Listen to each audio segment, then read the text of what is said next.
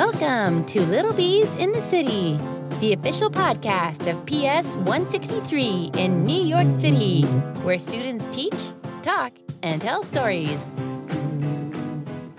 Hi, welcome to Little Bees in the City. I'm Natalie. My episode is called The Donuts. One fun fact about donuts is that there is one flavor called nut. Something silly is that one of my friends believes there is a donut flavor called booger. Do you believe that?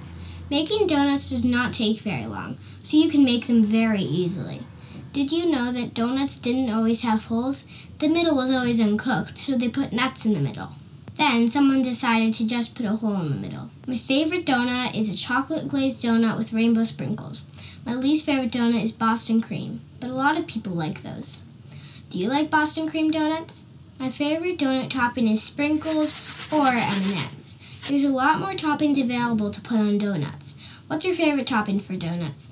I like to eat donuts with a plate and a napkin. How about you? How do you eat your donuts? That's all for now. Thanks for listening to The Donut.